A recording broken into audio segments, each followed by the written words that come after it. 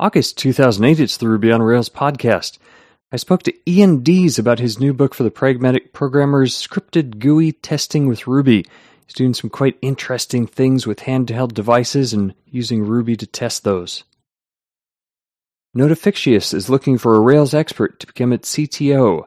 Notifixious is a notification platform built partially with Ruby on Rails and XMPP. They're looking for a senior internet engineer with strong knowledge and experience of distributed web architectures, messaging, and queuing systems. The successful applicant will need to be entrepreneurial and enjoy a startup atmosphere in San Francisco, California. Compensation is made up of stock options, a decent salary, and benefits.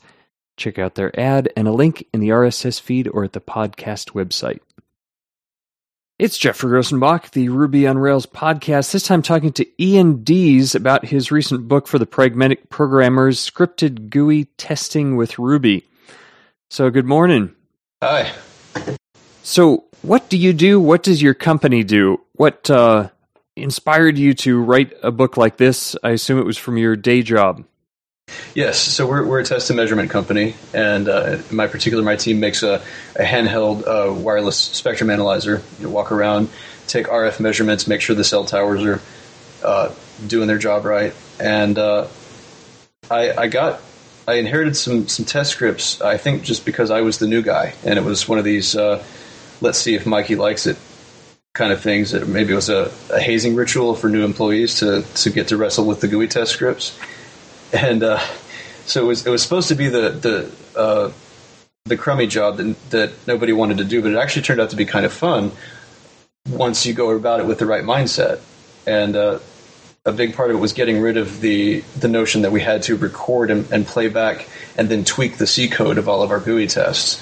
And once we brought in scripting languages, and we tried some little toy examples in Perl, Python, and Ruby, and Ruby seemed to be the one that fit the task best for this particular application, then it became a joy and one of the favorite parts of my job. So did the devices run Ruby, or you just use Ruby to do the testing? We use Ruby to do the testing, and we actually have to sort of use some TCP hooks to get in there and grab the GUI elements. And the book talks about Mac and Windows. Do these devices run Windows, or are they in Linux or some other kind of embedded operating system? They run Windows CE, and unfortunately the particular build circumstances that we have, I haven't been successful in getting Ruby to build and run on them, and now it sounds like they're going to discontinue support for CE with Ruby anyway. So the little custom TCP client may have been, in retrospect, a pretty decent outcome for us. So Ruby just runs on the desktop system that's testing out the embedded system. So who did you write this book for? Was it for mostly developers who want to do testing of visual applications, or for more like dedicated testing individuals who maybe want to get into doing some scripting? A little of both, actually. But the short tag of this would be testers who code and coders who test. I'm a little more of the latter persuasion, coming from the development background, but having had some testing jobs land in my lap and having to come up to speed about that kind of stuff. And so it's obviously, there's a whole world of testing that's outside the scope of semi-automated GUI testing. And this is just addressing that one slice of it. So people who are dedicated testers are, of course, going to need other books on their bookshelf, other tools in their toolkit. But scripting should certainly be one of those tools where you can extend your reach and do the impossible, or do things that would be impossible manually. You mentioned this in the book, but it seems like there's a hugely different mindset for developers who are just trying to test their code versus people who aren't really developers, dedicated QA people who aren't really developers who do development. I remember one thing, I checked in some code and they ran it through and they said, oh, well, if I type 100 character long string without any spaces, then it wraps weirdly. And, I would never even think of doing stuff like that. How do you talk about that in the book of how developers can start to think that way, or are you more trying to just give people tools? I do a little bit. Of course, I have to teach myself that kind of stuff too.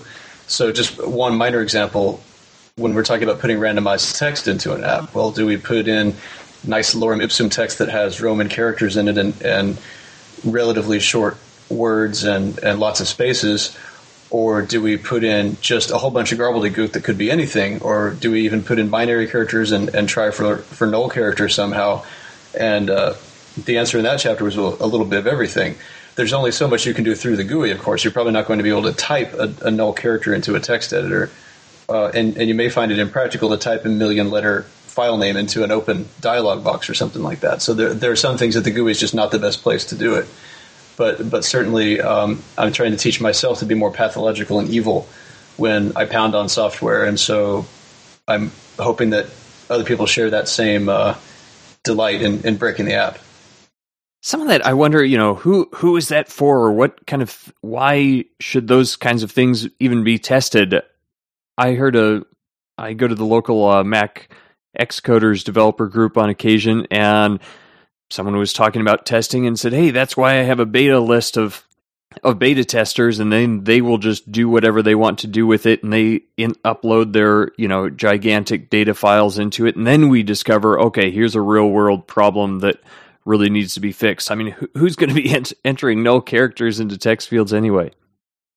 It depends on the context, I'd say. I mean, somebody who is trying to hijack your app and use it for nefarious purposes, they might very well be trying to put a bunch of null characters in. And it might just be somebody bored or somebody who misunderstands and accidentally pastes something huge in there. I think that, as you say, there are a lot of cases where it's the doctor, it hurts when I do this. Okay, well, don't do that kind of situation.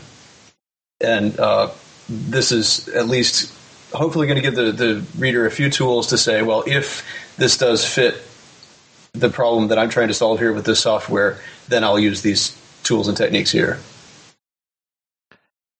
Well, getting on to GUI testing itself, it seems like one of the huge problems why people don't want to do GUI testing is, first, developers feel like their own unit tests or functional tests really get to the meat of the matter and cover what really needs to be done. But second, it just seems like they can be so fragile, whether it's, and you talk about this in the book, where it's the timing of applications opening and being available to be clicked on, or UI element names or actual location on the screen. What's your recommendation for people just getting over that annoyance with the fragility of a lot of GUI tests? Well, what worked for me was to try it. 4 years ago, I inherited some UI tests that were written with the tool used C as its scripting language. Now, C is great for a lot of things. It's not my first choice for a scripting language, and they were very, very tied to hard-coded pixel locations on the screen and exact timings. I think they were captured from one of these record playback tools. And so there were these cases of click on pixel number 213, 114 and wait for 837 milliseconds exactly, and then start doing this. And we had cases where the UI designer had moved a button or even had changed the setting. Maybe this isn't a button anymore. It's going to be on a menu or on a whole separate dialog box. So now we're just clicking on dead space or some new control that's there. And so it just, the natural thing to do started to be let's get all those hard-coded locations out of the code. And the first step was, we'll find that location by its Windows control ID or by its caption, and then we'll query it for its coordinates. But then the next thing to do is to sort of build a library up around that, kind of like building a domain-specific language for your app, and say, all right, well, we're not even going to talk about searching for control number 1014 and querying it for its boundaries. We're going to talk about activating the paste feature, and whether that's doing it through a menu or whether that's doing it through a keyboard shortcut or from a toolbar button or maybe a random choice of one of those at runtime. That's not an issue that the top-level test code should have to care about unless it's specifically calling out some interaction with the toolbar itself. So just building up good abstractions, and I built a lot of bad ones, learning how to build slightly better ones. That was the best thing for me, getting over the fragility hurdle. It seems like some of those automated tools work really well for someone who isn't a programmer already, because you can just say, hey, record whatever I'm doing, and you go through and you do it, and it's that easy. Whereas if you're a programmer, maybe you get closer to the metal by actually writing code, but then it's going to take quite a lot more amount of time in order to specify all of that. Yeah, I think there's something to that. I think coming from a development background, I'm probably always going to have this developer's mindset and trying to solve everything with software. And that's something to be aware of in projects, of what your biases are going in. But I think, too, though, that especially with this kind of software testing, that the barrier is not as high as maybe people think it is. And I think Brian Merrick is of that opinion. Like, hey, guys, you can do this. This is testing, and this is one of your toolkits. And by golly, of course, testers can code. Let me show you how. And so I've tried to adopt that feeling in this book, of saying, well, yeah, you don't have to be a Ruby expert to do this stuff. You can pick up what you need and just let it become like this bionic extension of your arm. In a lot of your examples, though, you expected people to even know the Win32 API, and you even showed the method signatures and that kind of thing. Isn't that a little too much to expect of people? We don't even expect Ruby programmers, for the most part, to know the underlying C method arguments and that kind of thing. All right, that's a fair charge. Now, in the case of the Windows API, if we'd had a library like Gemi for testing swing, or like RB AppScript for testing through Apple's accessibility interface, there would have been a lot less of a need for that kind of stuff. But in reality, we had to kind of build our own abstraction up from the ground. But even that, I mean, you go to the Microsoft page, you look at the function signature, and you can kind of see, all right, well, if it's an integer, here's how Ruby handles that. And if it's, I give several examples. So the idea is, by the end of the first half of the book, the reader might even feel comfortable doing a couple of Win32 declarations on his own by going to the documentation page for it and seeing how the parameters map and seeing how we've already done it so far in the book. But you're right that it is there is a little bit of a bump to get over there. But maybe somebody will come along and write this fantastic Windows binding library for Ruby and totally take that problem away. That's the problem I always run into when I'm writing a blog post or a book or screencast or whatever is, okay, I could spend 10 pages describing how to do this specific thing, or I could spend a couple hours writing a nice little library that wraps around this and solves all the problems and makes it work nicely, but then I'll have nothing to write about in the book. So it's, it's kind of that, these things, in the process of writing a tutorial or a book, you often come up against these problems and maybe are better to then write a library that solves some of these problems. Yeah, I totally hear you. That was probably the hardest decision over writing the books, build or buy, although, well, of course not buy, but use, and how much time in the book to spend talking about building the library itself. But I just sort of tried to feel which way the project was leading me. And in this case, it seemed like building a whole library to cover the entire Windows API would have been a huge, huge undertaking. And I would have felt a little guilty releasing a library covering only the parts of the API that we use in the book. So then I thought, well, okay, we can show how to build this up and hopefully show people, this stuff is doable. And even if you're somebody who with no coding background ever and really don't want to get into learning C declarations and that kind of stuff, maybe you've got one developer on your team who can write those lowest level glue bits for you, and then you move one level up closer to your problem domain and start talking about buttons and menus instead of window handles. So stepping back a little bit, kind of high level, what about a plan for overall testing in your consulting or your company, how do you approach this as far as the whole range of testing from unit tests to functional tests to then GUI tests to then human testing? Do you have an overall plan of these features are going to be tested in the GUI and these are going to be tested in lower level unit tests? How do you put together a strategy like that? Well, we kind of see where the most logical places for things to fall. We make embedded hardware with a GUI inside it, and some things are definitely best testable through like a socket interface where you can just control the thing directly. When you're talking about the actual numerical quality of the measurements, is the hardware making the measurement that it's supposed to? That's the kind of thing that you want to be able to make a few gazillion measurements overnight, and the GUI doesn't really matter at all. But when you're talking about things like, well, the range of this parameter should go from 10 to 6200 or whatever, that's something that you want to see if that range is really truly reflected in the GUI. Did all your filters and all your limits that you put in the code actually percolate all the way up to what the user can see? And we look to at history. Where have our bugs been? If our binding from the underlying data to the GUI has been rock solid and never ever broken, maybe we place a little more weight on the functional tests. We say, well, we'll do a few quick spot checks in the GUI, but if on the other hand we want to be absolutely sure that the limits and ranges and the way the user increments and decrements things, and we want to be sure that that's absolutely perfect or as close as we can get it in the UI, then we're going to do a higher fraction of that testing through the GUI.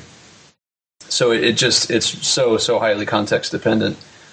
Even just different projects for us, but of course from team to team and company to company.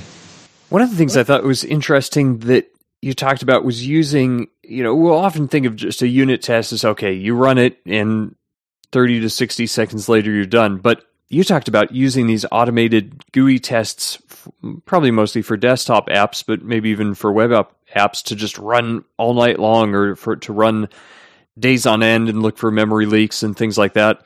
I've heard that Google and I'm sure other places have web browsers just running all the time to try to find different memory leaks in JavaScript or in browser implementations or whatever. How do you plan something like that? Is that kind of part of your original strategy, or do you just go about that kind of thing once you discover that there is a memory leak? Maybe do you use that to hunt for memory leaks, or is it reactionary once you know there is some kind of a leak? We actually do both. We definitely set up kind of stress tests where we'll run it through either a random sequence of actions to do and see how far we get before we crash, and then we save the random seed so we can hopefully recreate it if we do get a crash, when we do get a crash or a hang or a memory leak or something. But we've also definitely had cases where some specific thing happened where somebody found a memory leak, or the app started slowing down after somebody had been playing with it for a long, long time, and we said, okay, well, let's just set up a real simple little script.